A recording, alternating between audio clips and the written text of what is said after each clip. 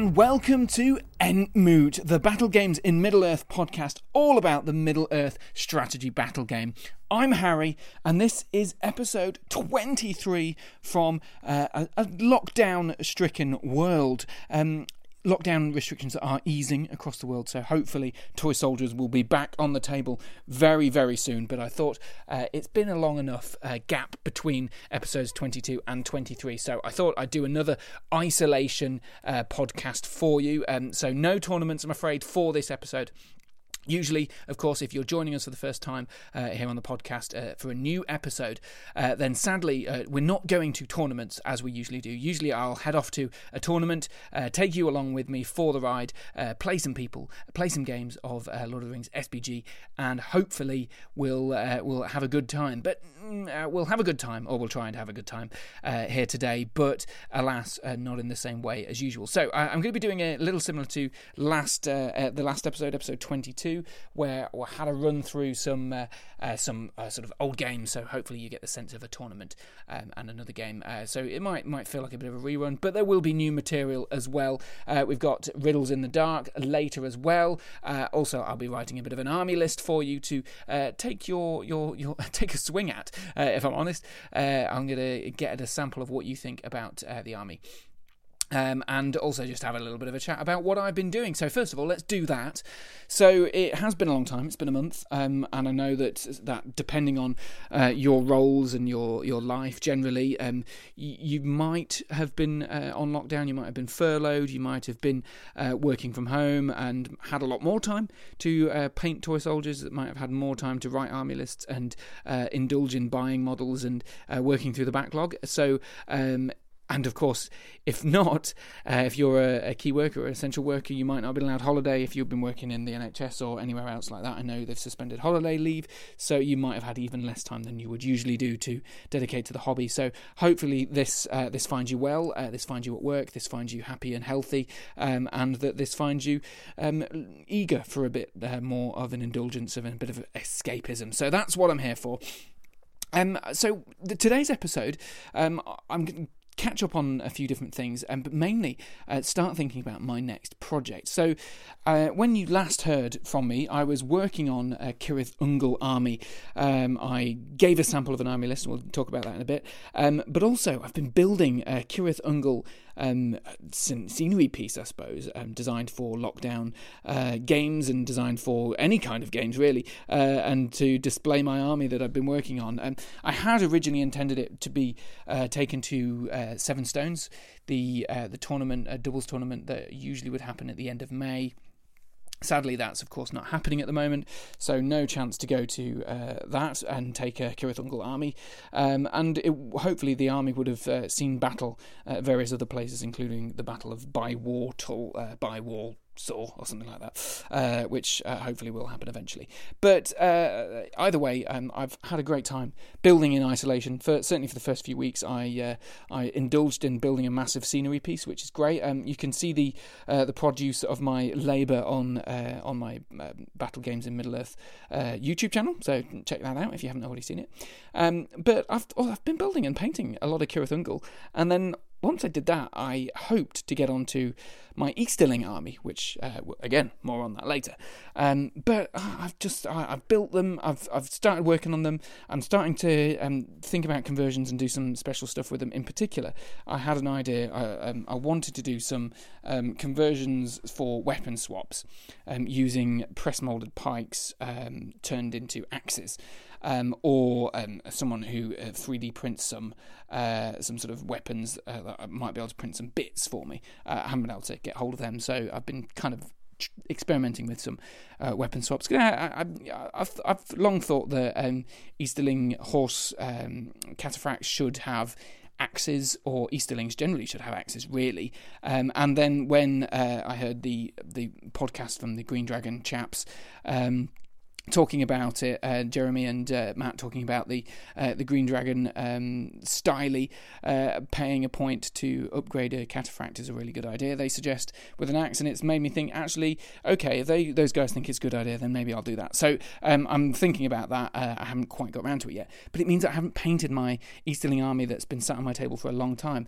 I've actually, bless my heresy, I've been painting some Space Marines for the first time in... God, it must be years now.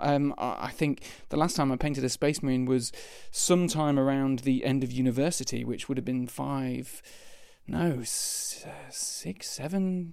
God, is it 7 years ago? Yeah, no, it can't be that much. Well, it'd be around 6 years ago anyway, so 5-6 years ago. So it's been a long time. I haven't painted any sci-fi 40k for a few years. So, and I found a sprue when I last visited my mother's house.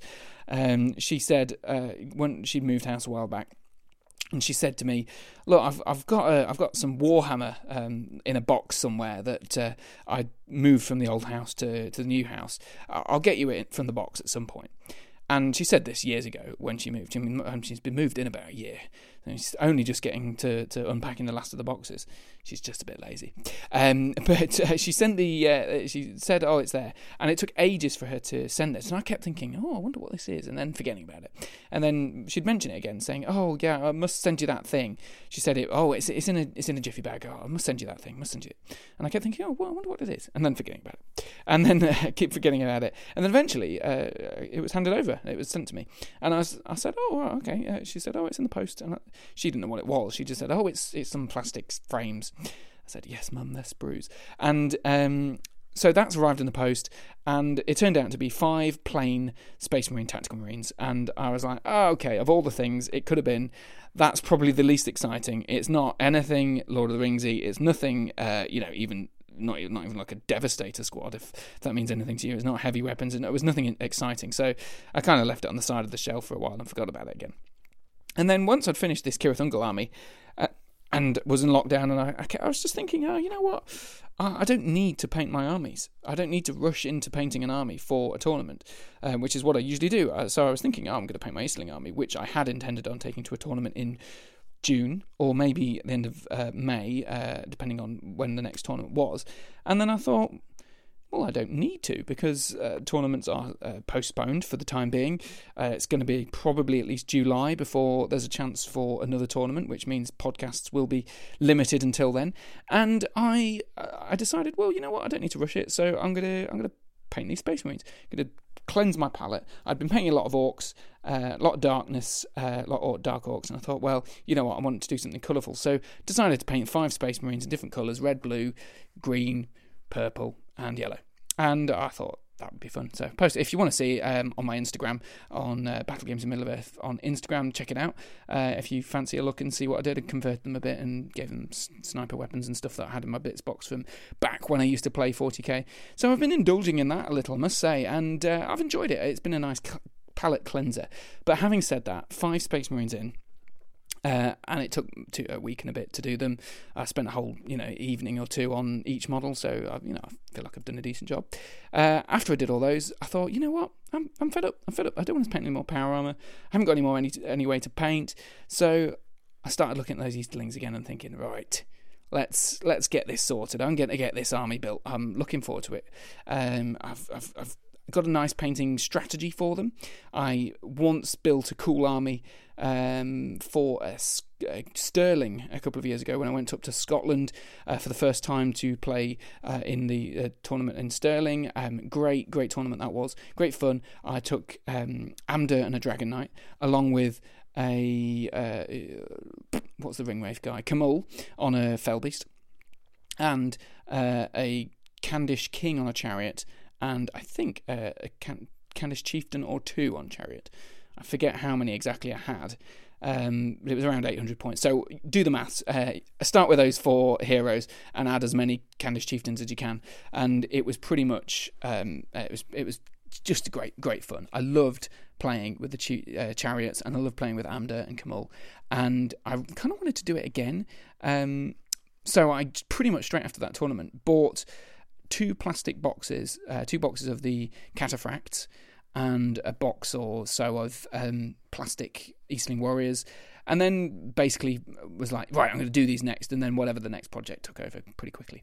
So that's where I was, and I think it was probably by around just before I started doing the podcast. It would have been that I was planning on doing this, and then the podcast probably took over slightly and moved that to the back of the queue somehow.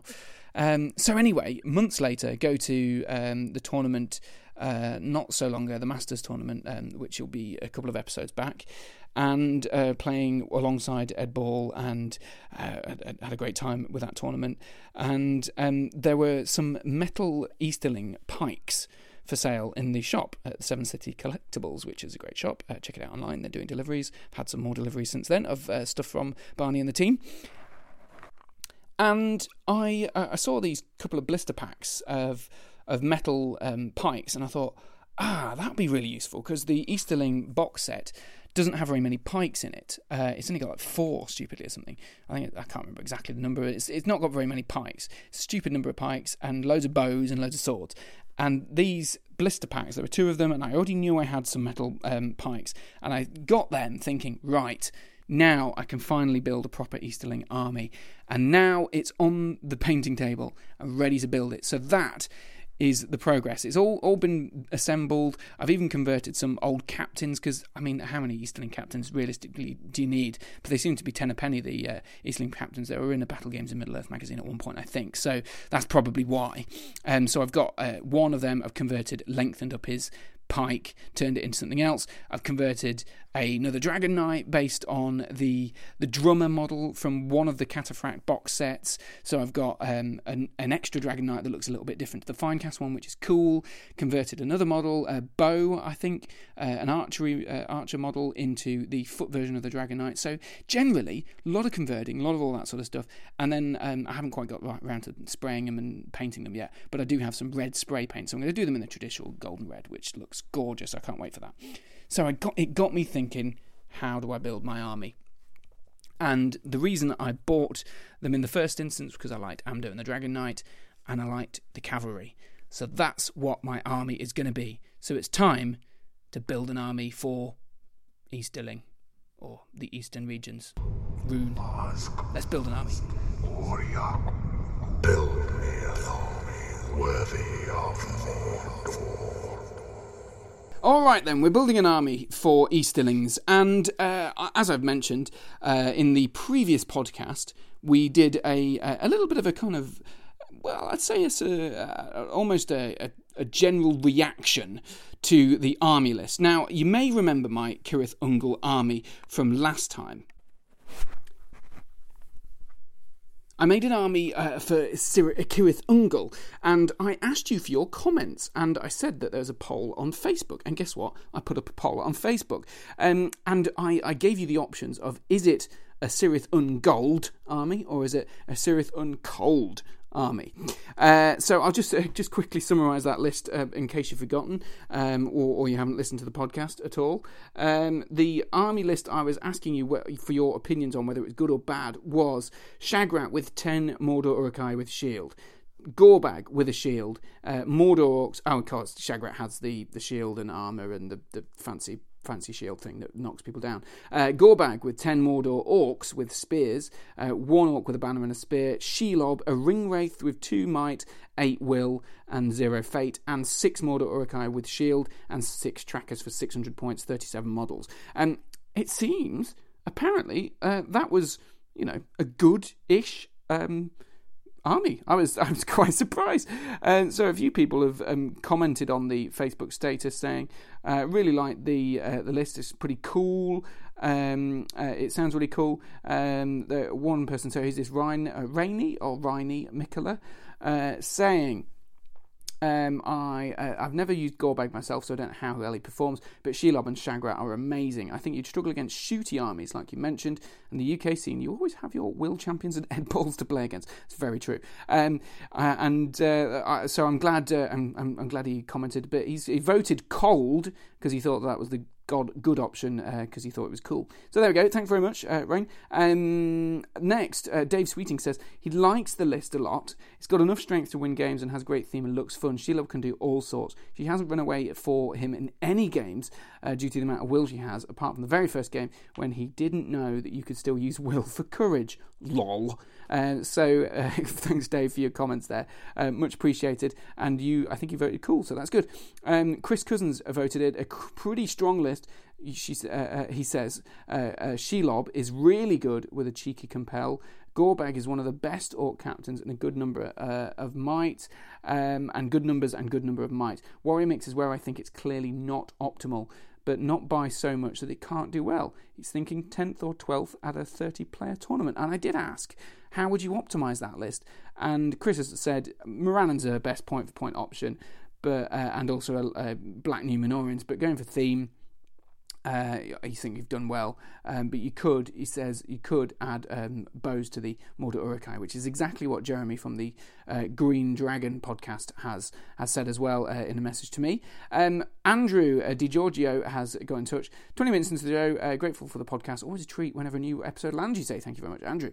Love the first list, on theme, and he says, in the Return of the King book, as the hobbits are running from Cirithungol, a ring wraith on Felbeast lands on its pinnacle, whether to pick up the Hobbit prisoners or because the Silent Watchers at the gates alerted them. So the Wraith is extremely thematic, even more so if it was on Felbeast. Well, actually, that's quite interesting. So I could go for a Felbeast and actually be relatively thematic. The trackers are introduced in the following chapter, I think, trying to sniff out the Hobbit's trail. Together, the list is like a what-if for if the two orc companies hadn't had a falling out, or if the Hobbits had escaped on their own. Hobbit prisoners as objective markers would be brilliant. I have exactly that. I've got the Hobbit orc models, Frodo and Sam as orcs, as objectives, and also the Frodo in Shelob's web tied up as an objective marker for the army. So great, Andrew, thank you very much for reinforcing the theme of the army. It turns out that was a Cirith Ungol army list. So 64% of the 14 votes said that it was a good army list. So that's great.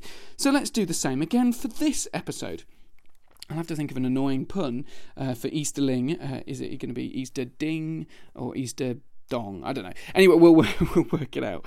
But anyway, the army list is as follows. Now, I'm going to do a pure Easterling army list, and this would have been taken to the tournament I was going to go to in Cardiff at some point in July, I think it is.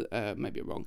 Either way, that was generally when I was aiming to have this done by. So there's still a long way off before I actually get to use this, and you never know, it might still happen. So here's the army list. It's going to be based around that theme of all cavalry. Start with Amdur and a horse. Absolute must-have. Amdur is absolutely amazing. I think there's a kind of a divide on people who think that Khamûl should lead the army and Amdur should lead the army. I'm an Amdur man. I think Khamûl is cool.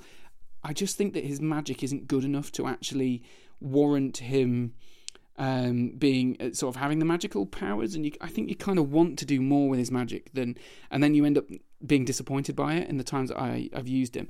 You know, I think he's only got 12 will. And the compels are on a 4+, or as it might be 5+ for the compel and 4+ for the transfix. Either way, it's just not going to happen as often as I kind of think I want it to, and I'll end up spending too much will, or I certainly do. Maybe if you're better at managing will, you end up spending will on exactly the right amount of will on the right time and all that sort of stuff, and you're brilliant at stuff like that. Me, not so much. I end up spending too much will on magic and then not able to get him into combat as often as I'd really like him to. So I think it's one of those ones where it's probably down to player ability that I'm not able to take advantage of what he's able to do. But still, I think it's not quite as good as the Witch King, so I'm always going to be disappointed by that. He's got the combat chops that he keeps the will, so yes, you want to throw him into combat and be able to do stuff like that. I just think, I don't know, I just think you can keep a will in a combat, great, and you can spend a will to up your fight value. I don't know how often you're going to be doing those things, because then you're spending potentially 2 points of will per combat. That's 6 combats, and then that's not. And then you maybe throw another 2 points of will away in a compel or 3 for a compel on a 5+, and then suddenly you've got spent half your will, and you're thinking, well, Christ, I want to keep them a bit more careful now, don't you? So I don't know. Maybe it's just too much indecision on my behalf. Maybe I'm not quite working out how to get the best of him. But either way, a long-winded way of saying Amdur is my leader for this particular contingent. Given the horse, there's no reason not to. 15 points for an armoured horse, 145 points. Then a Dragon Knight. So that's the next thing. Dragon Knight, absolute bargain. 80 points with the armoured horse. I mean, if you don't know the value of these guys, then absolutely check them out in the book, because there's not a lot of option, it's fair to say, in the Easterling army list. But what they do have a lot of is 3 attack heroes that get their might back. And I mean, what more could you want? To be honest, I'm just leafing through now. I mean, they've got, both of them have got 3 attacks. They've got defense 6, plus the bonus for the being on horseback and in a shield wall type formation, which is just ace. Their strength 4, I mean, it's not amazing, obviously, but that's great. Amdur has the Durtuz, the Elven Blade, so that's brilliant. He can declare a free heroic strike if the opponent declares a free heroic strike. They both get Blood and Glory, so they get points of might back if they kill an enemy hero. I mean, they're just awesome. 3 attacks on a mounted character is great, and 2 points of might on the Dragon Knight. Obviously, it's a bit weaker because he's got no fate and things like that, but 2 wounds, no fate. It's a bit of a glass hammer, whatever you want to call it.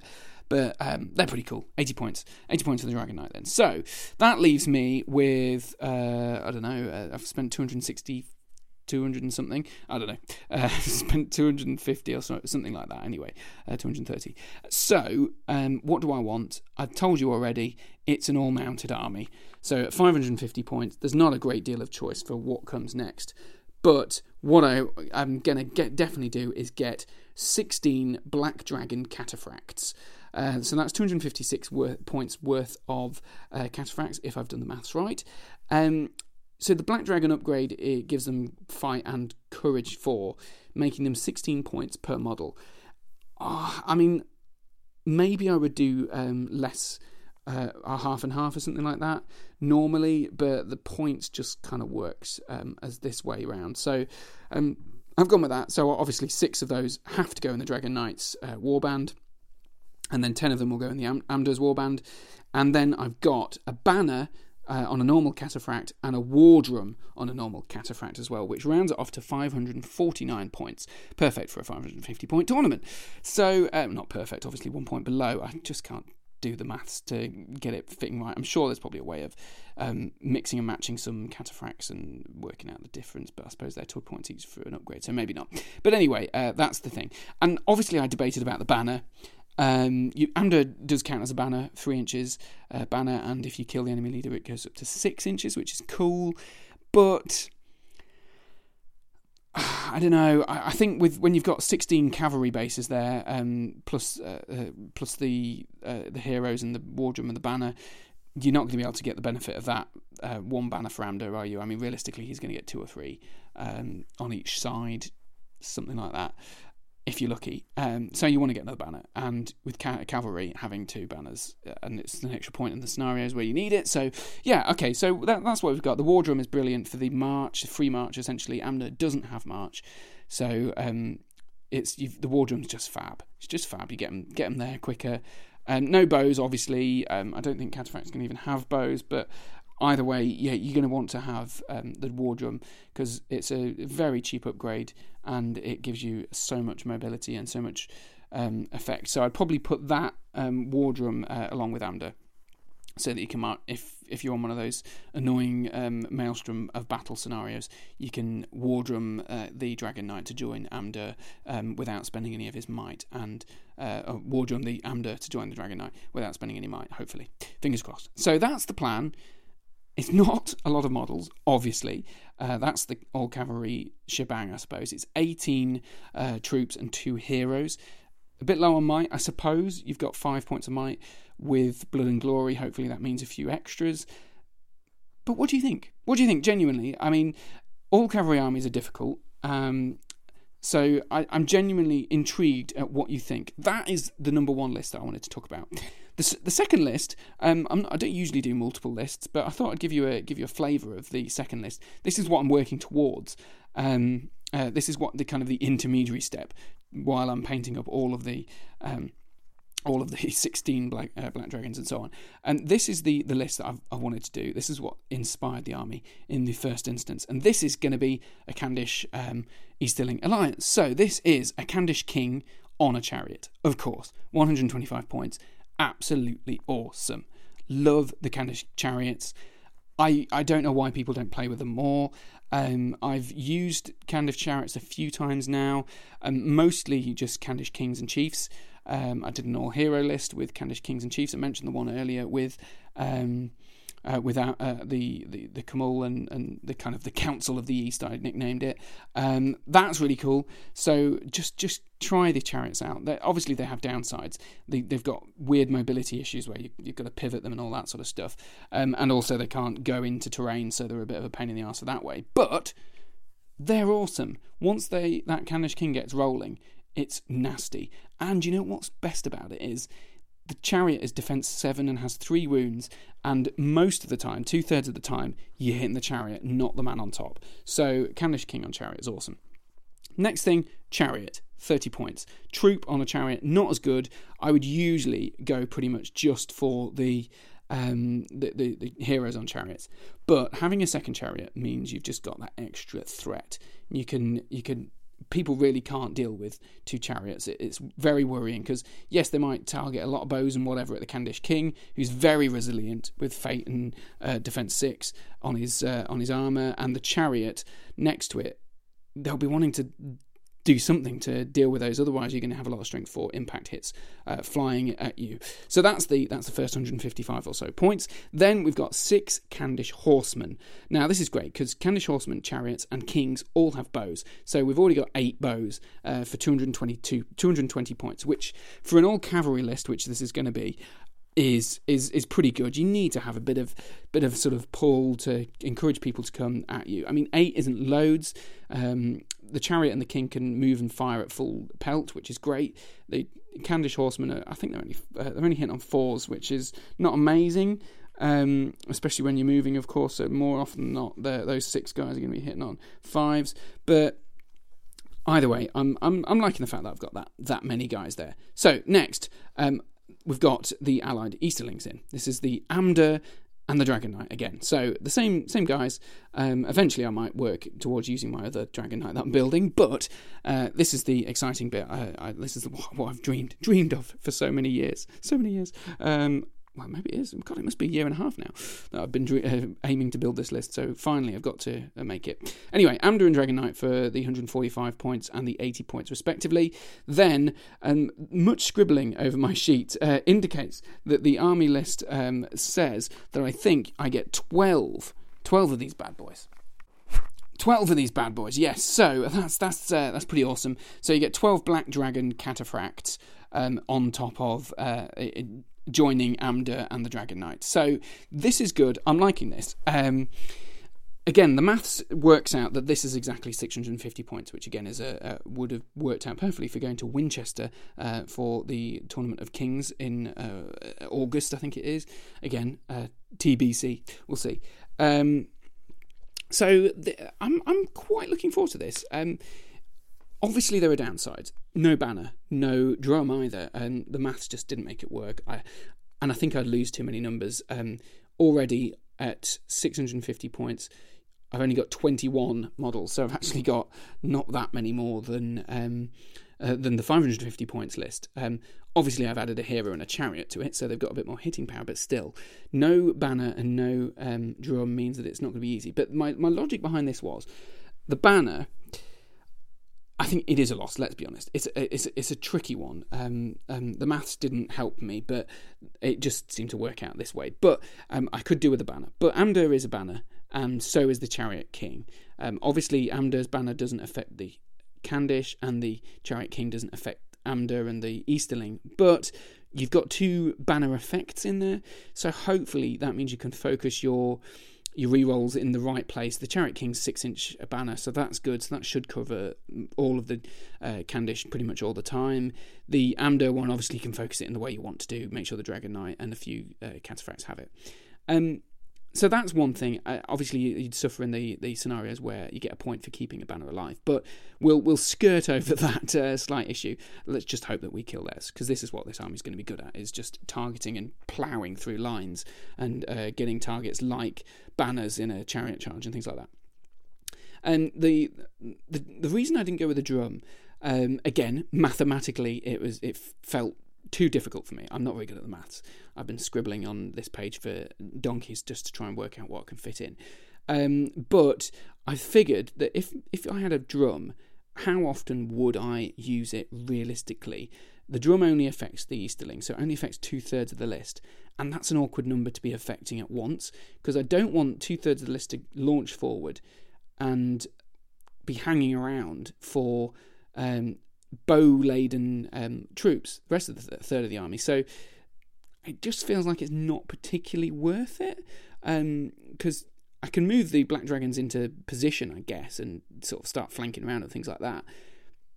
But if I did it, I'd probably want to divide them up in some way so that one half goes one side, one half goes the other side, meet in the middle with a chariot or two ploughing into the middle line. But you can only do that with two drums. So it just felt like I don't know whether I'll get the benefit out of it. I don't know what you think. Let me know in the poll. So that's the army: 18 cavalry, 8 bows, and 2 chariots, plus 2 massive hitters, Amdur and the Dragon Knight. So what do you think to the army lists? Those are my Easterling lists. I'm really intrigued. I'll put a poll on the Facebook page, so check it out. It'll be up there for a couple of weeks. So, and feel free to leave the comments up there on the Facebook page of what you think to the army list, the lists. In fact, you know what I'll do? I'll say A or B. Which do you like better? And generally, do you like the idea of this army list? What can you tell me to improve it? What do you think? Let me know. I'm really, really intrigued. So get in touch on the Facebook page, or you can email in entmootpodcast@gmail.com. And I think one more little mention just before we move on completely. I believe one fellow, David Leonard, got in touch saying about the Cirith Ungol list, said that it's probably the best of my lists ever, saying Shelob is Master Assassin and all this sort of stuff. And I love that, and that you think that was the best list. I feel, David, that you're probably not going to think the same about this army list. This is definitely going to be a lot harder to wield and isn't as intrinsically balanced. But what do you think, A or B? Let me know on the Facebook page. Riddles in the dark.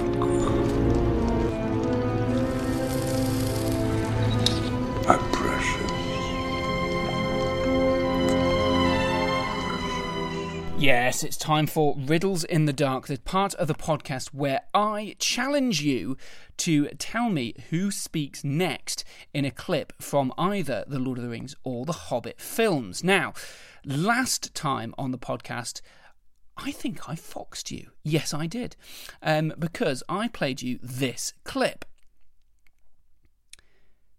And it's a tricky one. It's a tricky one. I think I foxed almost everyone who got in touch. First, though, a shout out to Don Barnett, who I think listened to the podcast a little bit late, a little bit before the next episode came out. So, Don from Ontario, Canada, you must have... from Ontario, Canada, thanks for listening. Oh, that's amazing. And you got in touch with a correct answer for episode 21 about Deagle and Smeagol. So well done to that. Your shout-out is well-deserved, unless you just listened to that episode and then the next episode and then emailed it in making me think that you're just listening to episode 21. But hey, I don't mind either way. Thanks for getting in touch, Don. Really appreciate your support. Now, people who've been getting in touch about the next riddle, though, about that sort of let them come quote, the challenge from Gimli there. And clearly, I mean, let's be honest, we all know it's the Mines of Moria. But who speaks next? Because there's an awful lot of grunting for the next few minutes. There's an awful lot of orc calls. So, obviously, I'm not counting any spoken words that include grunts, orcish squeals, trollish moans, anything like that. who is the next person who speaks. So, who's been in touch? Dan Broxham's been in touch. Thanks, Dan. A regular getting in touch with the podcast. First, you say, thanks for the shows and all the content you do. Been converting Morg Marauders, I don't know how I was going to say that, Warg Marauders with my recent bit of hobby. I have 2 answers for you this time, so here goes. You asked for who speaks next. Technically, it is the orcs screeching that can be heard from the arrows pissing the door. That is true. That is absolutely true. But I think the answer you're looking for is Aragorn, and he shouts, Frodo! Frodo! Maybe you're right, or maybe you're not. Right, John Burgess gets in touch, says, I think I've finally got one of these. So after the clip finishes, there's a lot of battle shouting. First by Gimli, but the next actual words which are spoken are by... Dun, dun, dun, dun. You got the correct answer.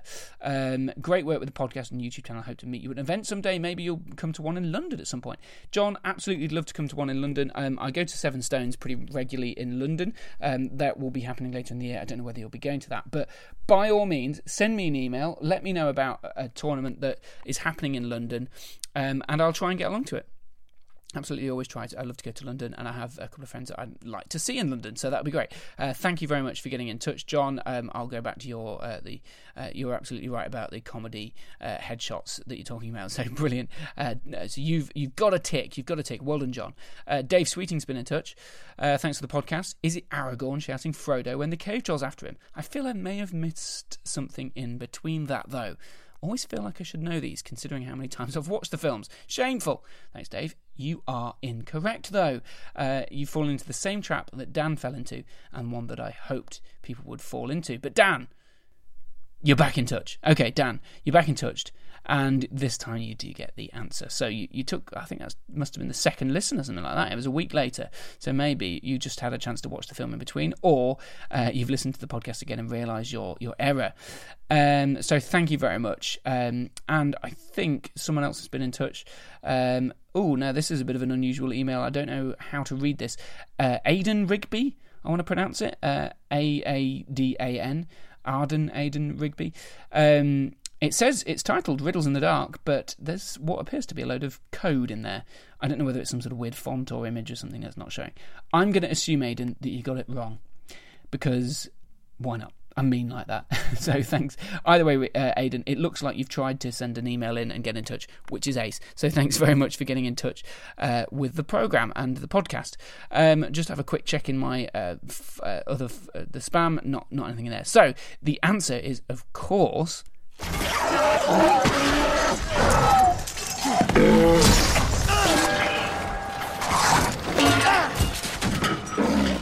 think I'm getting the hang of this. But of course it is. It is Sam. Yes, the trick here is you need to be watching the extended editions of the films, and you need to have watched them enough to remember that there's some bits cut out of that Mines of Moria battle scene. Yes, there is. If you're used to watching the original edition, and maybe you're a latecomer to the extendeds, you might just not remember it and remember that there's lots of battle. There is a lot of battle. It's long. It's a long time, and there is no talking. Obviously, you're not usually aware of that, but when you're trying to find a riddle, answer to this riddle, then of course you won't be able to know. So, excellent. So, well done to all those people who did get that correct, and well done. I think it was Dan who changed his mind, John who got it correct. But either way, well done, well done. I think I'm going to give it to the honour to John this time. John Burgess, thanks very much, John, because Dan got it wrong and then right. So, we'll see. Either way, I really appreciate the efforts that you've gone to email into the show. entmootpodcast@gmail.com is the place to email if you want to get in touch. Now, if you want to get in touch, why not get in touch about something useful like this riddle?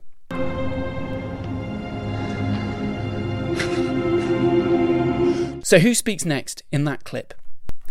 And what do they say from The Hobbit or the Lord of the Rings movie? Let's listen again.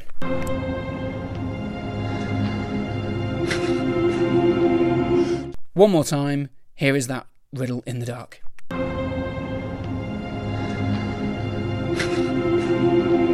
Okay, there you go. entmootpodcast@gmail.com if you think you know who speaks next and what they say. We'll find out in the next podcast the answer.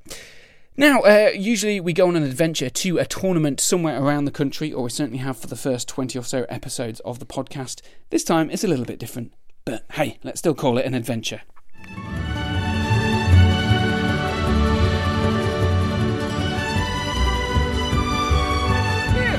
Mr. Bilbo, where are you off to? Can't stop, I'm already late. Late for what? I'm going on an adventure.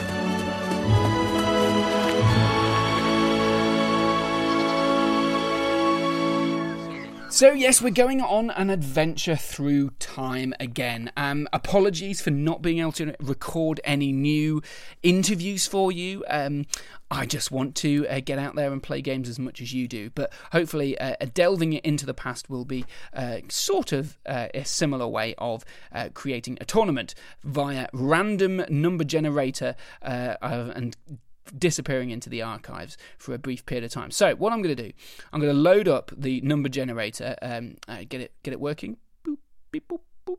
And now we're going to head over to episodes from episode 21 all the way back to episode 1 of Entmoot, which goes back almost an entire year ago, which is all very exciting. So and then I'm going to randomly assign a game to play from those episodes. So it's simple. I'll just enter the numbers in. So here we go. Right, here we go. What we're going to get: 1 to 21. Beep, boop, boop, beep, beep, boop. And it's episode 15. This is very exciting. So episode 15. And if I scroll back, it's the Scouring of Stirlingshire. Now, I remember this fondly. I took Sauron to Scotland. I believe, with I think I had Shelob. Did I have Shelob? I can't remember. I think I definitely had some 4 nights or so of Minas Morgul, and I had a catapult. So it was all very exciting. So that will be one of the army lists, but it was a good versus evil tournament. So I think I'm right in thinking that. Yes, and I also took an alliance of dwarves. I took Dane with some Iron Hills, and Thror with some Grim Hammers. So let's see which game it is during that episode and delve into the past. So, beep boop beep boop boop beep. So it's the final game, episode 6 of the episode. So let's find out who I was playing and what I was playing with, and of course a little bit about the game itself. So the final game of the tournament, and playing up against Mick, and I'm using evil, of course, last time. Sauron, my catapult sat in the corner, and we were playing Capture and Control, the one where you flip your objectives over to try and capture things. Mick, what army is yours? What's the general gist of your list? Right, so I was playing with Gandalf the White, Hurin, and Madril, leading 22 Guards of Farnkard with shields. 4 Knights of Minas Tirith, and I believe 13 Rangers of Gondor with spears. And what, out of interest, before we talk about your good list, what's your evil list and how has that fared? The evil list is the Witch King with Crown, 3 Might, 14 Will, and 3 Fate on a horse. Shadow Lord on a horse, Gyret, Groblog, 2 Bat Swarms, 10 Goblins, and then a mix of Black Numenorians and Orcs with spears. How's that fared? It won 2 games, and then it got crushed in 1 game against an army which was like sort of very elite and very difficult to break in Lords of Battle, where my opponent had a lot less models than me, including very big heroes. So even though I had wizards and bat swarms, I couldn't really do very much. Fair enough. Now, so into this game. So we're Capture and Control. We're flipping over objectives. I've got about the same models. Maybe you've got a few more, I think. Did you fancy your chances knowing that I've got a Catapult and Sauron in the list? Well, I played against Catapult in round 3, and I lost against it, so I learned my lessons. Normally, since I have higher 5 value across the entire army, and you have very soft targets in combat, I was expecting to be beating you and winning most combats and killing you in fights. So the main point was really, how do I stop Sauron with Gandalf? And also, how do I deal with the Catapult? For the Catapult, I decided to send Hurin and 2 Knights, straight at it, which mathematically should have worked out better than it did. Yeah, I think you did some maths, and it worked out that I needed to get a roll of a 6 on the 3 dice to win, which is a 42% chance. Yes. And I did. Yeah, and you did. It was one of those silly situations where I had multiple options, but I decided to just go with charging with Huron and 2 knights into a troll after heroic combat. Yeah. So what happened was I'd moved one of my Morgul knights in front of the troll in order to try and basically be a speed bump. And the heroic combat, I thought, that's quite a good idea, but I thought you were going to move back away from the troll instead. Instead, you went straight into the troll just because. Yeah, well, I figured that if I move back, you're going to be able to shoot, and if I engage, you're going to lose your reroll at least. And I decided that Huron with 2 knights charging against the troll. If you don't win the fight, I have about 14 dice on 5s to kill you, which should mean a dead troll. And you only win the fight for about 44% of the time. So I should be winning, really, and I should be killing the troll there. Yeah, I see. I thought, it's a bit of a coin flip. Like it's as close to a 50-50 as you could get. So I thought, fair enough. But having said that, although the troll killed Huron, you did eventually kill the troll. Eventually, after about 4 or 5 turns. After about 4 or 5 turns, yeah.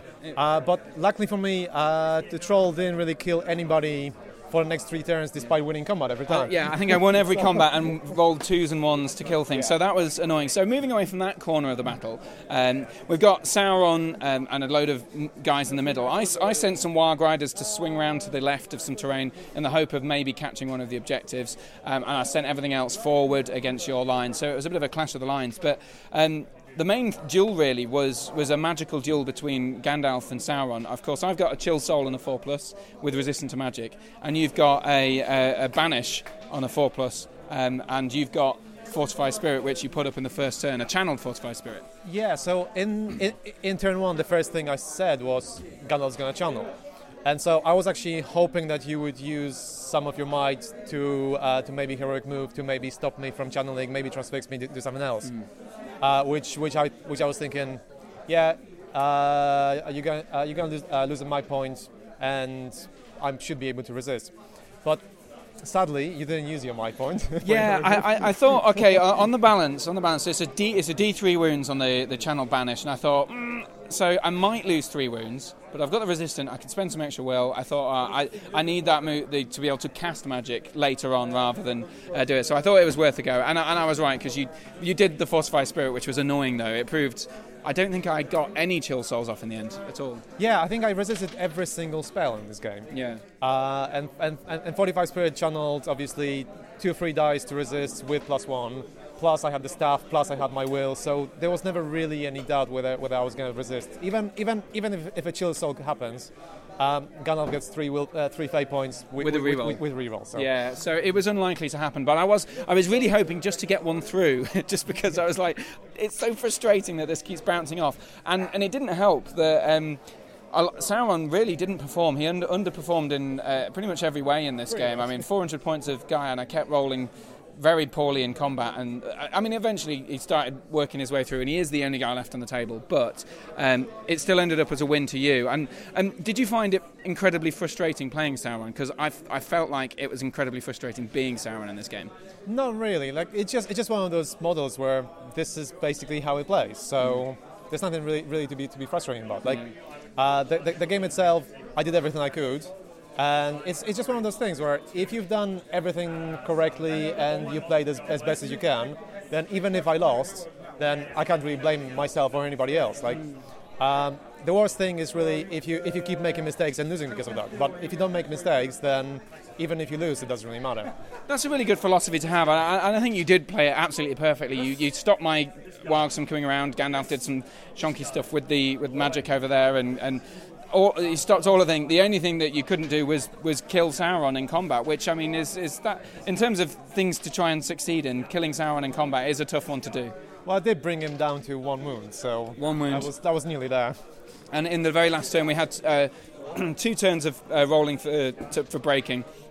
Very last time, I managed to barge a guy over the objective, and then charge him again so that I was on the objective, lose combat, and back up onto the objective. So I did manage to get one objective in the capture and control, which meant it was a 10-2 victory to you. Correct, yeah. So, and in general, I think actually that's a pretty good score for me. I was pretty lucky to get that in a way. I think you should really have had the objectives pretty much. Well, I was expecting that if the catapult hits Gandalf initially, that might be slightly difficult for me. Like if, let's say, you manage to get one or maybe two successful scatters straight onto Gandalf, then that could have really hurt me.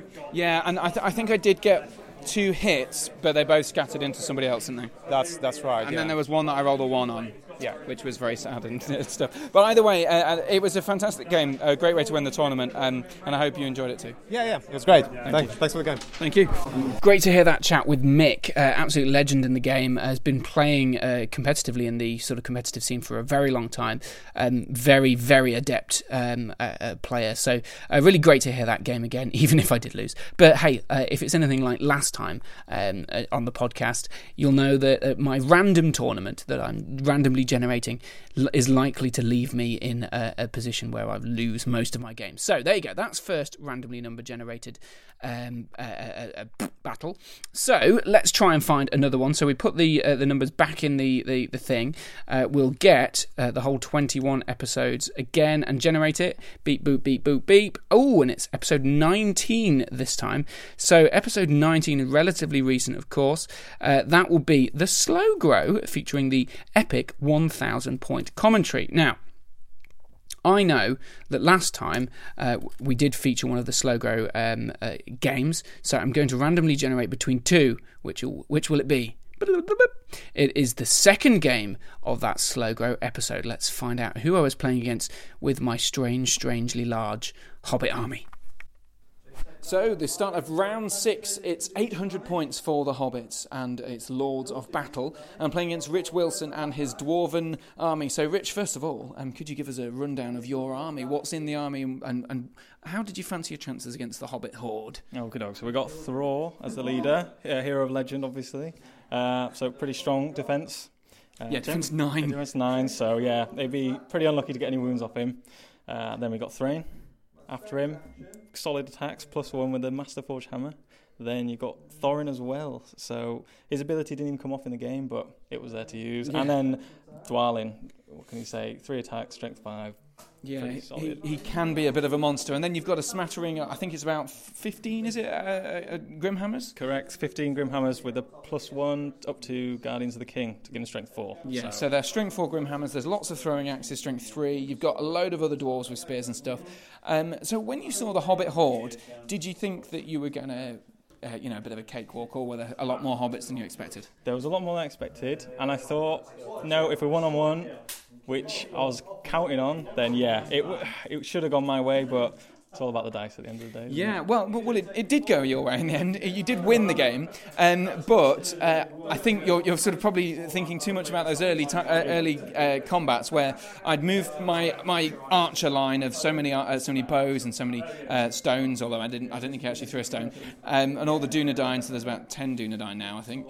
And I got about 3 kills from the kings, and then when.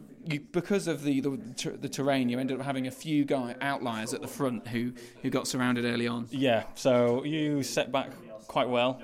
A nice defensive formation, and then I was just funneled in. Guys were splitting off, and then the bow was picking them off. Only 1 or 2 in the first round, but it's enough to weaken me down. Yeah, and I think perhaps if I'd been a little bit luckier, because there were a couple of turns I didn't get any wounds out of sort of 15 or 16 bow shots, which I was a little I was saying I don't really mind too much, but I think if I'd got just a few more, it would have really made that difference, because those throwing axes killed about 4 or 5 guys, even though I'd killed about 6 Grimhammers at the time they connected.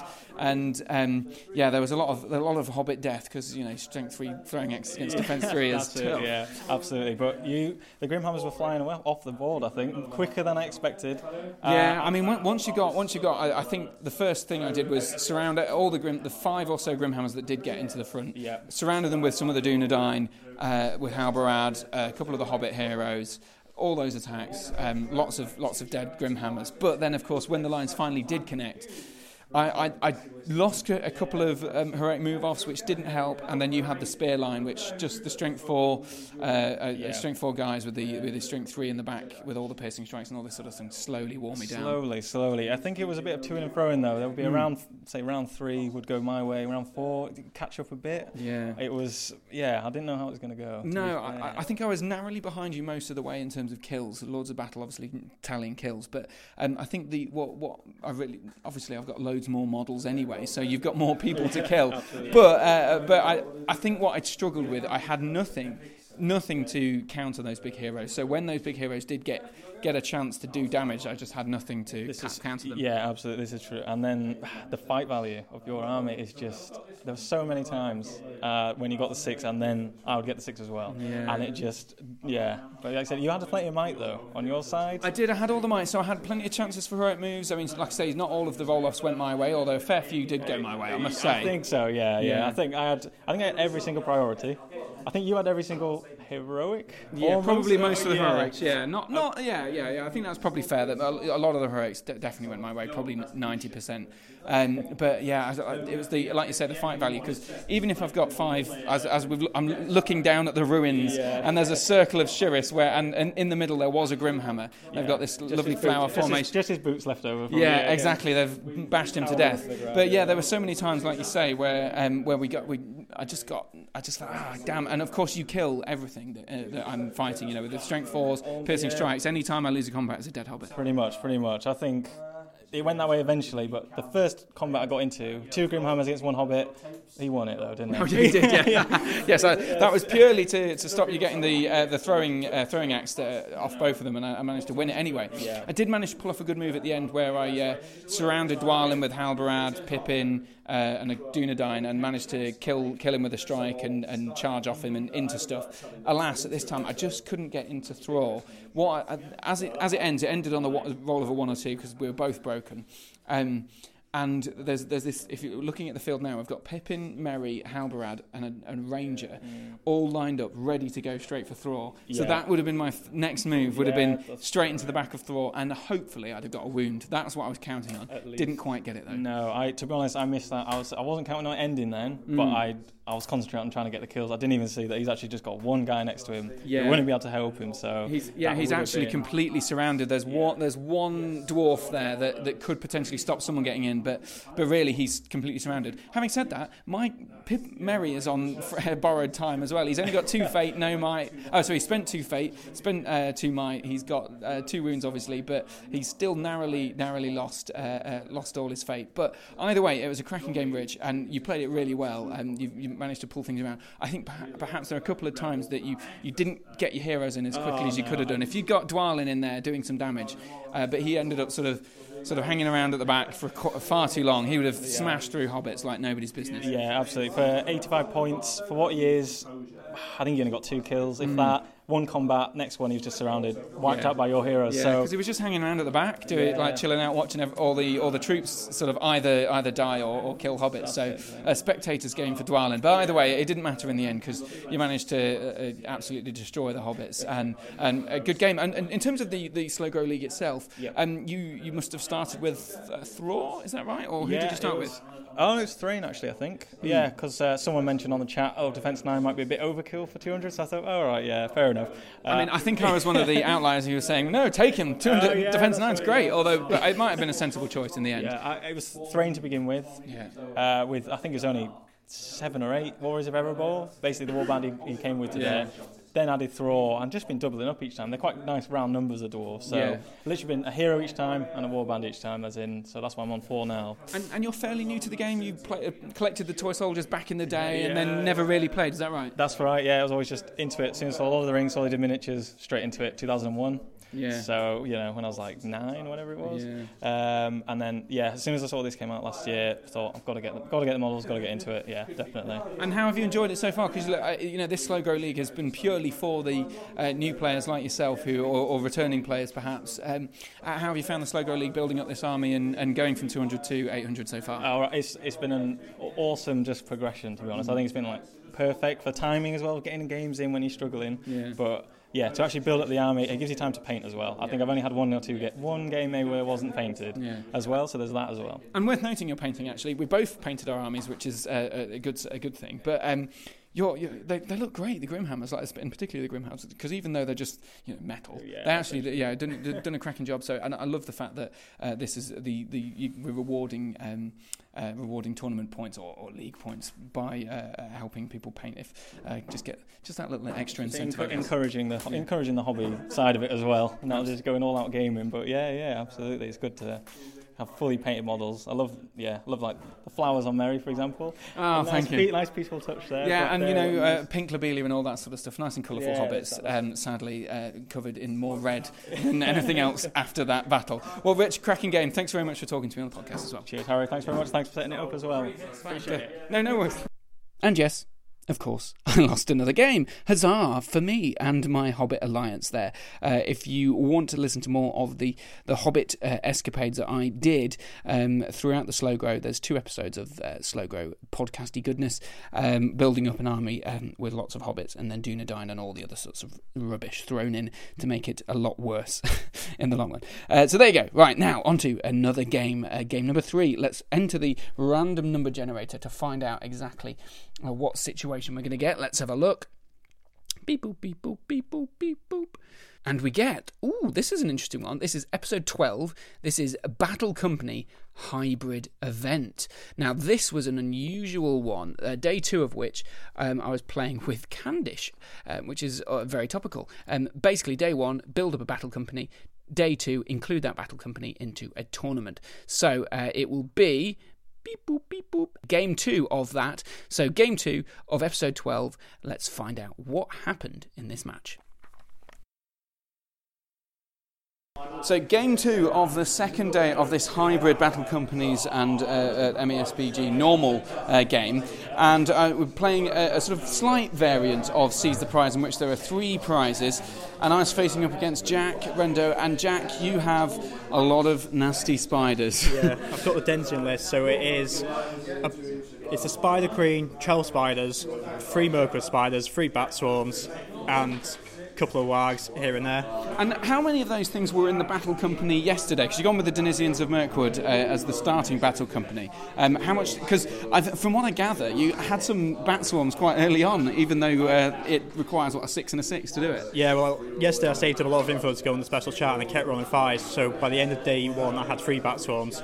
So all I actually added was 1 Murkwood spider, Spider Queen, and 11 spiders.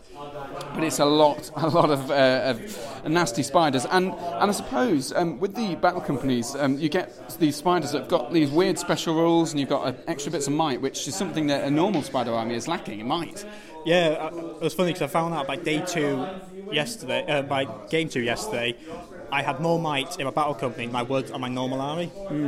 Because with a spider army, you only get 3 might max. Where here I had 1 wag with 3 might, and then plus all the basic might, made it very useful. And with the Murkwood spiders having might, their paralyzers are much more reliable. That's absolutely true. And how have you found that in terms of sort of getting the moves and wrapping yourself around with all the spiders? Has the might really made a big difference? The might's made a huge difference of actually getting off all the plays you need to do, and it's just to counter everyone's heroic moves. And it's useful for getting those heroic combats to swing around and just kill who you need to kill. Well, exactly. With the strength 5 for 2 attacks, you're often doing that as well. When you saw my army with the chariots and the potential for lots of strength 4 impact hits on your relatively flimsy spiders, what did you think? I was scared, but the idea I had was to get the Bat Swarms into the prizes and protect them with just frozen spiders in the way, like roadblocks. Because you have to roll 2 4s over 2 dice, which is easy to do, but I just have to hope for 1s to freeze. Yeah, and the chances are, the probability is against me in the sense that I'm not often going to churn through more than 1 or 2, maybe, if I'm very lucky. But as the game panned out, pretty much exactly how you planned, you sent the bats in, jumped on the prizes, and got those prizes, and they eventually flapped off, and I was basically never really going to grab them. But do you think there was anything that I really shouldn't have done that I did? You kind of left your banner on one side of the lane, and the rest of your army stayed there. And so, well, you just have the reroll to win those fights. I think that was a massive miscalculation on my part. I basically there was we were operating on a Goblin Town board, which is frustrating because the dice get stuck underneath the the platforms. But there's like a channel on one side, and I thought, I've got a chariot here that I can go down this channel. Go over the prize and hopefully knock the two people out, but I'd completely forgotten he's the only banner I've got, because my king, he was the actual Candish king, whereas the guy in the middle is just the leader of the battle company. He looks a bit like a king, but actually isn't. It doesn't have the banner effect. But yeah, so I left that. I think if I'd put Amdur on the side on his own, maybe he'd have done a lot better, and then the banner, which only affects him, would be fine for him, but not for anyone else. So that was a bit of a poo-poo. I also spent far too much might in the early stages. Yeah. You spent quite a lot of might early on try and win the fights, and it just didn't pan out. Especially with Amdur, he lost his might very early, which meant you spent on the strike, which was a bit iffy on. Yeah, I could have saved a point of might to try and get the 6, but I thought if I strike against the Spider Queen, I'm guaranteeing that win. But I ummed and ahed because actually I think a probability would have been on my side, I think, but I still did it anyway. Yeah, because you have the same fight, but you have the Elven Blades, which only a 1 or a 2. And saving that might just meant you would have got the 6, so you at least would have got the Wolof, and it would have gone much more in your favour instead of... Yeah, exactly, which was silly, but hey, these things happen. But yeah, like you say, I think I spent too much might and ended up not getting that momentum that in the late game, which I really, obviously with chariots, you really want to be getting those moves, but you just won a few priorities in a row and you had plenty of might anyway, so yeah, I guess it went down to a 12-2 win to you, because I did manage to kill the Spider Queen with a well-timed chariot at the end, but in the end it was a cracking game, Jack. And those spiders, I mean, I think we've played a few times now over various tournaments, and every time I've played against you, I've played against your spiders, and I just don't know how to compete against them, to be honest. It's a difficult one. It's like the way you compete with them with like chariots, often it's just to win the move off, but the dice kind of left you early on, and when the spiders have the momentum, spiders are really weak early on because they lack numbers, but they can kill. So if they can win and just churn through a few more, late games just get very easy or just overwhelming. And there were a few odd things, like I accidentally shot my own chariot and killed the chariot, which with literally one bow shot in the whole game I think I shot basically, and it happened to be into a combat. I thought, well, if I get a spider, this is great. Chances are I'm not going to kill the chariot. And of course I hit the guy and killed the chariot, and I sort of felt like, oh right, okay, that sort of says it all really in terms of my dice rolls. Yeah, and you also, I think it was, hit a bat swarm, he did 3 4s with 8 dice, and you didn't get a single 4. Yeah, that was horrendous stuff. But either way, Jack, it was a pleasure to play you. And as much as I hate the spiders, you play them really well, and it's always a pleasure to play you. It's always good to play against you as well. Well, thanks very much for the game. Cheers. Jack Grender there, being an absolute champion with his horrible spider armies. I've played him, I think, 3 times now with his spiders, and I just get just the floor wiped with me every single time. I'm hoping that eventually I'll be able to beat those spiders, but there's something about it, maybe it's just something to do with the armies that I take, that they just really struggled against spiders, because I know they're not ridiculously overpowered or anything, but I always find it really unlucky playing against spiders. I don't like elves, and elves are probably quite good against spiders, so maybe that's why. Anyway, so that was game 3 of this random tournament of the podcast variety. So that was, if you want to have a listen back to the full tournament, the Battle Games hybrid of, the Battle Companies hybrid event, it was actually a really good episode 12.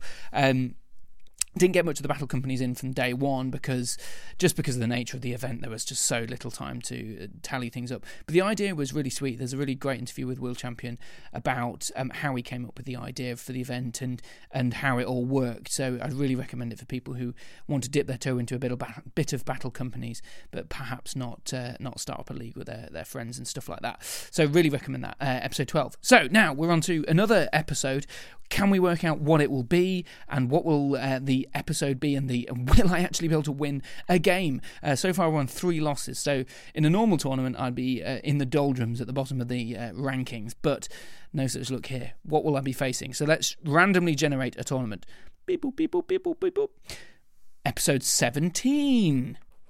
So this is the GBHL finale, which is the scouring of Cheshire, I think is what they call it. This is a great tournament. Steve Crow's tournament, amazing scenery. I took the Fellowship of the Ring to the tournament. So there's lots of cracking games here, lots of fun ones. I believe I ended up doing all right with them, actually. I think mostly still losses, though. So let's find out. We'll randomly generate a matchup from the tournament, and we'll see what happens. Let's generate it up. Beep, boop, beep, boop, beep, boop, boop. Okay, it's the final match of the tournament. So let's find out who I was playing against and what I was up against. So game number 6 of the Scouring of Cheshire, and the forces of the Fellowship taking on Hold Ground. So trying to get to the middle and have as many models as you can in the middle, which is always a bit of a tricky one with the Fellowship with 9 models, but made a little bit harder, I think, by my opponent, Michael Haskell. Returned to Entmoot with your army. Just give us a quick guide to what your army is, Michael. So I went for the Rangers of Italy and Legendary Legion. I've given it a run out with just Faramir, Madril, Damrod, a captain and a load of rangers and troops. But the suggestion by someone high up in the GBHL League should be that I take Frodo as well. So the list included Frodo. And it worked reasonably well. I knew at sort of 700 points it could be a bit flaky in some scenarios and some situations, but overall I'm quite pleased with the way it's performed, and I had 6 smashing games. Excellent. And how have you? What was your tally in the end? Was it 2 wins for you? Yeah, 2 wins and 4 losses, but the 4 losses came first, so I got to my natural resting point before I picked up my 2 wins. Fair enough. So let's just walk us through what happened here, because I got the priority, so I had to kind of choose where my guys ended up, so I couldn't sort of sneak on behind you or any crazy funky stuff like that. But it's a sort of relatively tree-heavy board in a sense, but it sort of has a kind of square that goes around the whole centre, and then there's a big gap in the middle where there's a river. And of course the objective's in the centre, so it was going to be on the river, and we decided it will be slightly to one side of the river, which ended up being my side of the river, which I thought might be an advantage, but actually probably ended up not being an advantage, because it meant you could just stand and shoot your however many bows it is at me from the other side, while I sort of cowered behind trees and hoped for the best. Yeah, I mean, essentially it didn't matter where that river was, because I was just going to stand back and shoot. That's the main raison d'etre for my army. I mean, it's tree heavy. In some ways, actually, there were more trees on my side of the board than the other, so it did limit your ability to get Aragorn and Legolas with those elven cloaks stuck behind. Oh, someone's in trouble. I'm just wondering whether you think that I could have, if I'd played it slightly differently, and I had a roll that I mighted up into a 3 or a 2 or something, I can't remember what it was, but maybe if I'd tried to avoid coming on in the first turn, I might have had the jump on you, do you think? Possibly, yes. I mean, with Madril, I get the advantage of that Master of Ambush special rule, and that did help. And Damrod took a couple of turns to turn up, but he was a small warband anyway, so it didn't really matter. And actually, in the end, he was quite strategically placed. So the rolls went all right for me. So, yeah, I guess what you probably need is to come on afterwards, as it were, and try and maybe get a small chunk of my army and decimate it. That might have been, but as it was, we were sort of on each other's side of the board, and it just gave me the chance to set myself up and pepper you with arrows. Yeah, there's a lot of bows in this list. How many is it? Is it 30 something? So I had 19 bows in terms of rangers. Obviously, Madril, Damrod and Faramir each had a bow. And then I had 7 warriors of Minas Tirith with bows as well. Right, okay, so we've got an awful lot of bows, but also a fair fighting force when you get there. But of course, I didn't have a chance, although I had Legolas and Aragorn, who spent most of their first few turns shooting at Faramir and ended up killing him, ditching a load of might on it, because I knew eventually I'd succumb to the overwhelming firepower. But I spent an awful lot of time cowering behind a tree, using my elven cloaks to hide me, and then Gollum hiding me, and then Boromir hiding me, and then Gimli hiding me. It just felt like a very uncharacteristically Fellowship thing to do. It was, but from a game mechanics perspective, it probably was the only thing you could do. Yeah, it was funny the fact that you kept hiding Aragorn, because he got hit fairly early on, didn't he, and had to use his fate points. Yeah, I think he ended up with all of his fate gone in the first couple of turns, so he was very fragile, and wounding him on 6s is, it means that with 30 or so bows, it's probably a matter of time, isn't it? Yeah, so it was a question of putting volunteer fellowship members in front of Aragorn to try and protect him. The only one, of course, who really helped was Gimli, because it's just so hard on a strength 2 bow to get anything on Gimli. Yeah, but he must have been a bit of a pincushion by the end of the game, mind you. Yes, I think he'll certainly collected loads of arrows that have bounced off his armour throughout the day. I think in one way, the one thing that played definitely to my disadvantage in this game was that the army doesn't break until Frodo dies.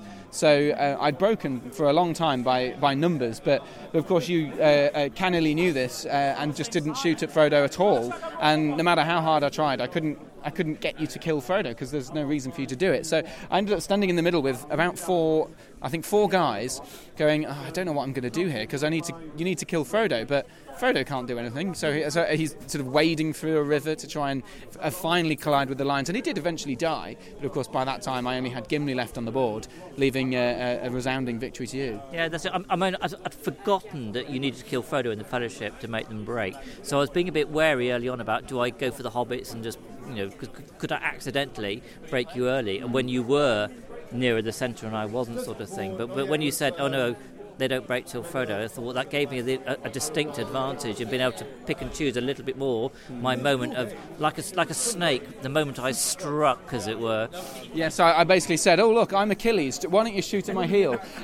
So it was a tough one, but either way, Michael, I was glad to have got Faramir, because I think I only killed 3 models, including Faramir, because by the time I actually did collide with your lines, was it 4? Okay, 4. By the time I collided with your line, it was basically game over, and you swamped me, and I just thought, well, this is the only way I can do it, is let you kill Frodo, and then I might be able to have enough guys on the objective to win, but alas, it wasn't to be. Yeah, I mean, the denouement worked quite well because you've got Boromir and Frodo going in, and because I got the priority and everything, it meant I could trap Boromir and take him down and not do anything with Frodo, and then, by that stage, you only had Gimli and Frodo left, didn't you? So I could then pick and choose when I took Frodo out. Yes, and in the end, there was about 10 guys on the objective. Gimli still valiantly standing, wading in the river, throwing axes at people, failing to wound every time, but he tried his best, damn it, but he failed.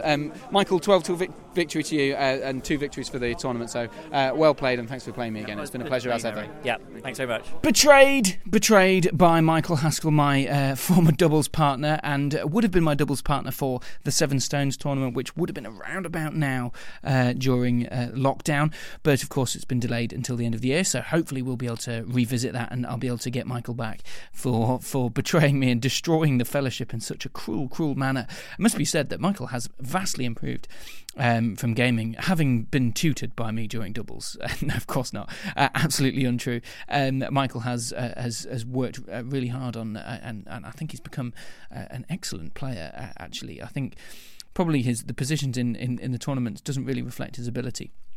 But either way, Michael, excellent game there with the Fellowship being sort of peppered with arrows slowly they slowly realise that they have to stand in the middle of a board which has no terrain directly in the centre for hold ground. So there you go. That was the GBHL finale towards the end of last year. The Scouring of Stockport, the Scouring of Cheshire, I think, is the official name for it. So that means we return to the number generator, the random number generator, to find out what game we're going to be playing next. So I'll enter in the number of games we've been to, the tournaments we've been to, so 21, randomly enter it in, beep, boop, beep, boop, beep, boop, beep. Episode 1 again. Okay, I think we had something from episode 1. So I'll discount the match we had last time. So hopefully that doesn't come up. We'll just redo it again if it comes up again. Let's find out. Beep, boop, beep, boop, boop, beep, boop. Oh, it's game 4. Okay, so good. I think it was game 3 last time. So let's find out who I was playing in the very first episode, all those many months and maybe years now ago.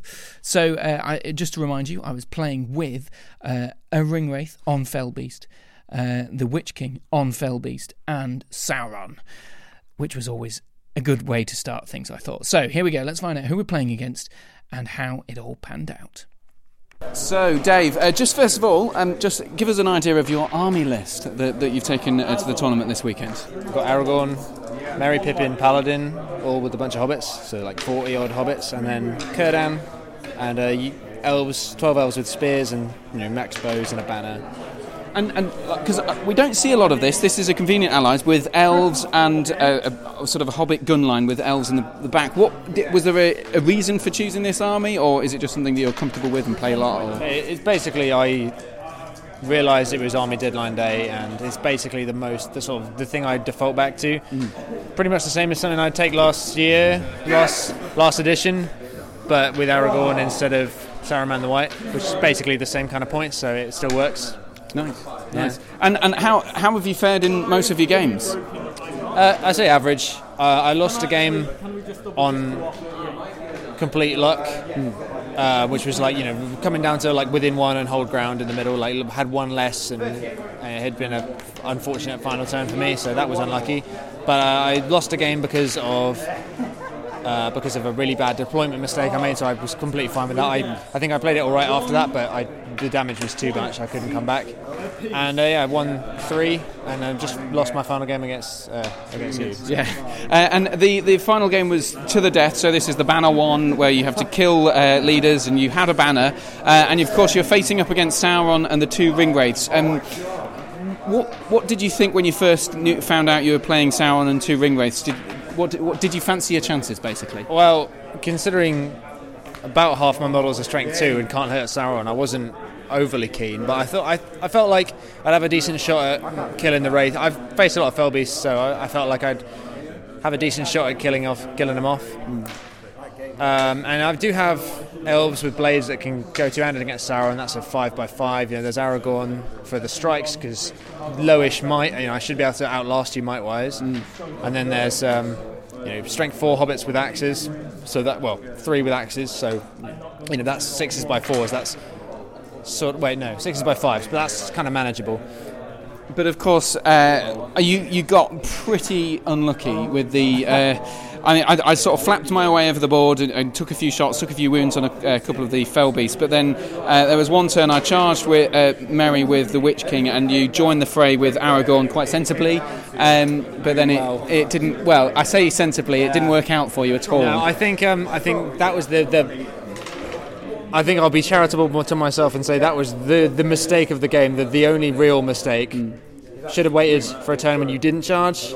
That I kind of forgot about it, honestly. I felt maybe slightly overconfident in 3 strike, 3 might, should be okay, but I didn't account on you being able to roll 6s in every fight, which I think up until the end it was every single fight. I think there was 2 with the Witch King that didn't, but up until, not counting the regular Little Wraith, but that was so long ago now. Yeah, I can't remember. There were a lot of turns of basically because I won that combat against Aragorn, and you couldn't even might the roll. It was just because you got a 1 on the strike, didn't you, or something like that? Yeah, I got a 1 on the strike, and you rolled a 6, and I was like, oh, whoops. Yeah. You didn't even go to 10 either. No, it was like 7 or 8. Absolutely, and then so then Aragorn dies in the first turn because of the knockdown, and then the extra hits from the Witch King. But then from then on, it was kind of. You were really going to struggle, I guess, to do any wounds against Sauron and with the hobbits. I guess that's the difficult part of it. Now that I think about it, I actually that was pretty lucky to kill him, because what's that? 8 dice, probably winning on 4s. It must have done quite a lot, because maybe it was. It was something like 4 or 5 wounds, wasn't it? You the one that you failed your fate on 1s, basically, didn't you, rather than doing anything? Yeah, which basically painted a picture for the rest of the game where it was. And it's the problem with a terror-causing army is that you just ending up rolling so many terror checks. It's a bit demoralising after a while, isn't it? Círdan was doing bits, and I was feeling relatively confident because I would never have to roll. I'd always get maximum. I'd get have control. I'd kill the Witch King and all that. I felt confident, and then I could. Just constantly bundle on Sauron and wait for him to not roll a 6, which he never did, by the way.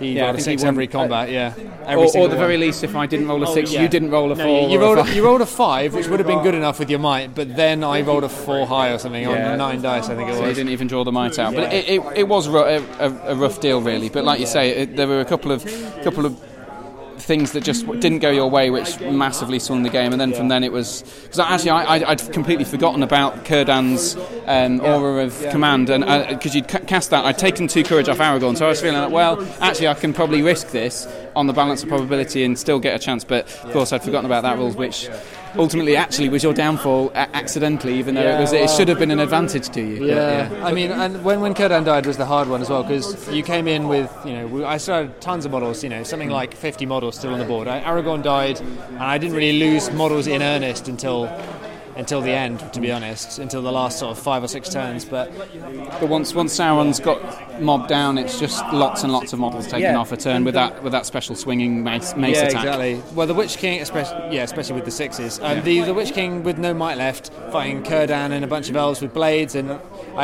we both got the 6. I think was that one of the times when I got a 6 and I lost the roll off, or was that one of the times when? I feel like that was a roll-off. Yeah, I think I won all the roll-offs as well. Suffice to say, my dice were running pretty hot in this game, and you just couldn't do anything about it, unfortunately. Say your dice, even when they sort of cooled off a bit, I just was steadfastly refusing to win fights. Yeah. Like, Witch King rolled a 4 highest, and then I proceeded to roll a 4. 8 dice, 3 8 dice, 3 high, yeah. That was probably the most ridiculous, because that was the turn after the 9 dice 4 high that scuppered me, and I didn't even manage to get Sauron's might out, and I was just head in hands at that point. Well, I'm sorry that hopefully you enjoyed it a little bit. Well, I mean, there's a certain ridiculousness to it, isn't there? Like once you're sure it's out of your hands, it's just chaos, really. Yeah. Well, you've got a lovely army, and I love the paint scheme, the very colourful hobbits, and the Grey Havens elves as well. But thanks for having a chat with me, and thanks for the game, Dave. Appreciate it. Cheers. Dave Farmer there, being incredibly sporting after having an incredibly unlucky game against Sauron and the 2 Witch King and Ringwraith on Fellbeast. So, tricky game for him. I mean, obviously, you wouldn't expect hobbits particularly great to fare against 3 big monsters, but the numbers definitely should have been a massive advantage there. Just in case you're wondering, this was this was probably before the update of the new rules, I think. So maybe it was. I don't know. How would it have been? Anyway, certainly some FAQs wouldn't have been in play at this point. So I have a feeling there were some queries about ponies and stuff like that. Anyway, so worth noting that this is a few editions of FAQs at the very least behind us. So if there's any reference to any of these games, that's the case. Right. Okay. So a final game for the tournament. I have finally got a win. But it's fair to say I'm certainly not going to be up on table 1 for this last matchup of the tournament. But we need to generate which episode it's going to be coming from now. So let's enter in the numbers. Beep, boop, beep, boop, beep. Ooh, okay, episode 8. That is... Ooh, this is a good one. We haven't delved into this one in the archives yet. This is episode 8, so this is the Green Dragon crossover at Ardacon. So this tournament, I spoke to Kylie a number of times as she went her way through the Masters tournament. If you don't know about the Green Dragon, it's a fantastic podcast, Australian podcast. They are very much alive and well during the lockdown, certainly more so than I am. In fact, I think they've been releasing numerous episodes. So a big shout out to Jeremy, Kylie, and the rest of the Green Dragon crew, including all their guests at the moment, because they've produced some cracking episodes that have really kept me sane. Some of the 3-hour ones as well. Awesome stuff. Great for a mammoth painting session. So anyway, a distraction there, but absolutely check out the Green Dragon podcast if you never have done in the past. So, episode 8, so this was where I was playing with Jasmine, playing in the doubles at the tournament, the Ardacon tournament last year, which I really seriously doubt is going to happen this year, but, I guess we'll have to wait and see. But looking at the restrictions at the moment and the way international travel is going to be affected and large gatherings is going to be affected, I mean, I would put a lot of money on the fact that it's going to have to be cancelled. But anyway, fingers crossed it doesn't get cancelled and that everyone can travel across the world to spend 3 days inside a gaming convention with 200 other people at a time of a pandemic. Right, let's enough side-tracked thoughts. So episode 8, this was when I played with Jasmine in the doubles tournament on the same day that Kylie was working her way through the Masters tournament. There were 4 rounds in the Masters, and there was 3 rounds in the thingy-majig tournament, the doubles tournament. So, randomly generating out of 7 potential games, let's find out what we find out. Beep boop beep boop beep boop. Game 6. Game 6. Gosh, we've had 3 game 6s already. But this was not the final game. This will probably be the final game with Jasmine, and then I think I ended from memory on the final of the Masters. So this will be Jasmine and I facing up against our final matchup of the doubles tournament. So the final game of the doubles tournament, we're playing Damien and Bartosz, who come all the way from Poland. And first of all, Bartosz, could you... Damien, sorry, wrong way around. Damien, could you just tell me your army list? What's in the army list? So there was Goblin King, Grinach, Captain, Gollum, and bunch of goblins. Yeah. And the second half was Witch King, Shade, and 2 Barrow Whites. So this is an unusual mixture that perhaps you might not always see, but that Shade and the Barrow Whites and the Witch King is forming quite an interesting combination with the goblins. What's the idea behind it? Idea was to make all the oaths, because we have 2 strong leaders to kill enemy heroes, leaders, Shade to lower your dice, so you spend the mites, and that's pretty easy to kill with these guys. And Barrow White Witch King to knock you down, paralyze, transfix. That's pretty, and we have a lot of models anyway. So the idea was to make all the oaths and win all. Right, so you bought this with the purpose of getting the oaths first of all, yes, and then playing the game second almost. Yes. And when you saw what army we'd brought, what did you think? Were you scared? Were you happy? Excited? What were you thinking? I think it's a good matchup because you have 1 combat hero, and we have 3 mages and Shade. And plan is simple: go to the center of the board, pick up treasure, and try to kill your roster. And to be fair, that is exactly what happened. It took quite a long time for you to get the prize, but eventually you got it. And just the weight of numbers. I mean, we only managed to kill 2 goblins out of your whole army, which is insane. And that shade was just causing all sorts of problems for us. It was essential, basically. Without it, do you think you would have been able to win? I have good rolls to kill Khazad guards. I also must roll 6 to kill those models. But we have a nice strategy. We have Grinach, Goblin Captain, and Gollum, who under the Shade can win fight and use might to increase roll to wound. Yeah, so you took out 3 or 4 of those in the first couple of turns, and then we were really on the back foot from then on. So overall, I mean, a 12-0 victory to you. So well done, guys.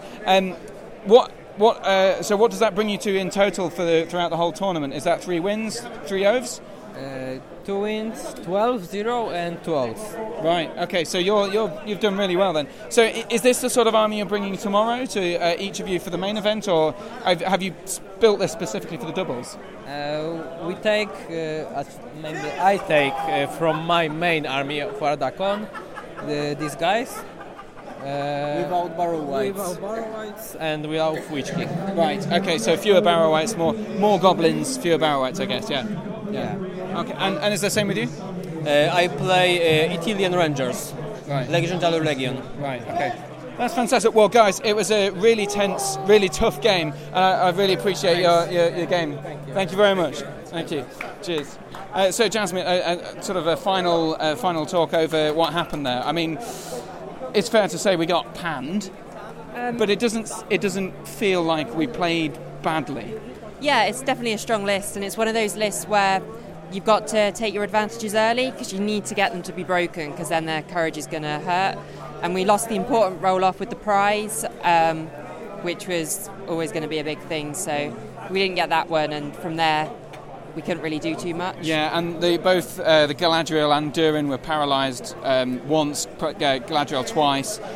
So we struggled in terms of fending off the magic, I suppose. Yeah, I mean, I knew that kind of when we saw it, because they've got 3 casters in there, and we've only got 2 heroes, so they're very, very easy targets. So there's only a limited amount we can do with them. So yeah. Yeah, and then of course with the Shade taking away the natural advantage of the fight value and the killing power of the Dwarves front line and the Elves back line, we were just really on a hiding to nothing, I think, for most of that game. Although there were a couple of chances to take down the Witch King, which we surrounded him a few times and only managed to take off 2 fake from about 5 guys surrounding him, which was a bit annoying. But these things happen. But yeah, ultimately they played it really well. Actually, with the Shade, they finished off with using the last point of will on the Shade right in the last turn. So they planned it out quite well, I think. Oh yeah, definitely. Even though they got the roll off to get to the prize, they certainly built themselves a strong list, and they definitely played well. So. I mean, we were quietly confident, thinking of the tournament as a whole. We were quite confident. We were thinking this is a strong list, and we've come away with 2 losses, one of them 12-0, and the other one was similar, wasn't that, 12-1? So, I mean, obviously our confidence was either misfounded or we were on the sort of the wrong side of fortune. Do you think it's a bad list still, or do you think it's a bad list or a good list? I definitely still think it's a good list, and don't forget we only played 3 games, so that's not really a lot to go on in a team that you've actually not played before. So, no, I think it was a good team, but obviously everyone else here has brought good teams as well. So. Yeah, I think that's true. And the first game, I do feel we were on the bad side of luck, whereas this time, I think it was just a bad matchup for us. We were going to struggle from the start, although some dice obviously didn't go our way. But you take them as you come, really. But yeah, I think it's a good list, and it's been a pleasure playing with you. Oh, I've absolutely enjoyed it. So thanks for being my partner. Thank you. So there you go. I hope you enjoyed that. I do still think that army list that we came up with was pretty good. If you want to check back to episode 8 to find the full details, but the general gist was Durin plus a load of what do they call them? Kingsguard.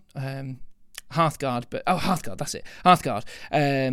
Durin a load of Hearthguard with a banner, and Galadriel with a load of Galadrim Court and a couple of Galadrim on horses and stuff like that. I still think that's a good army.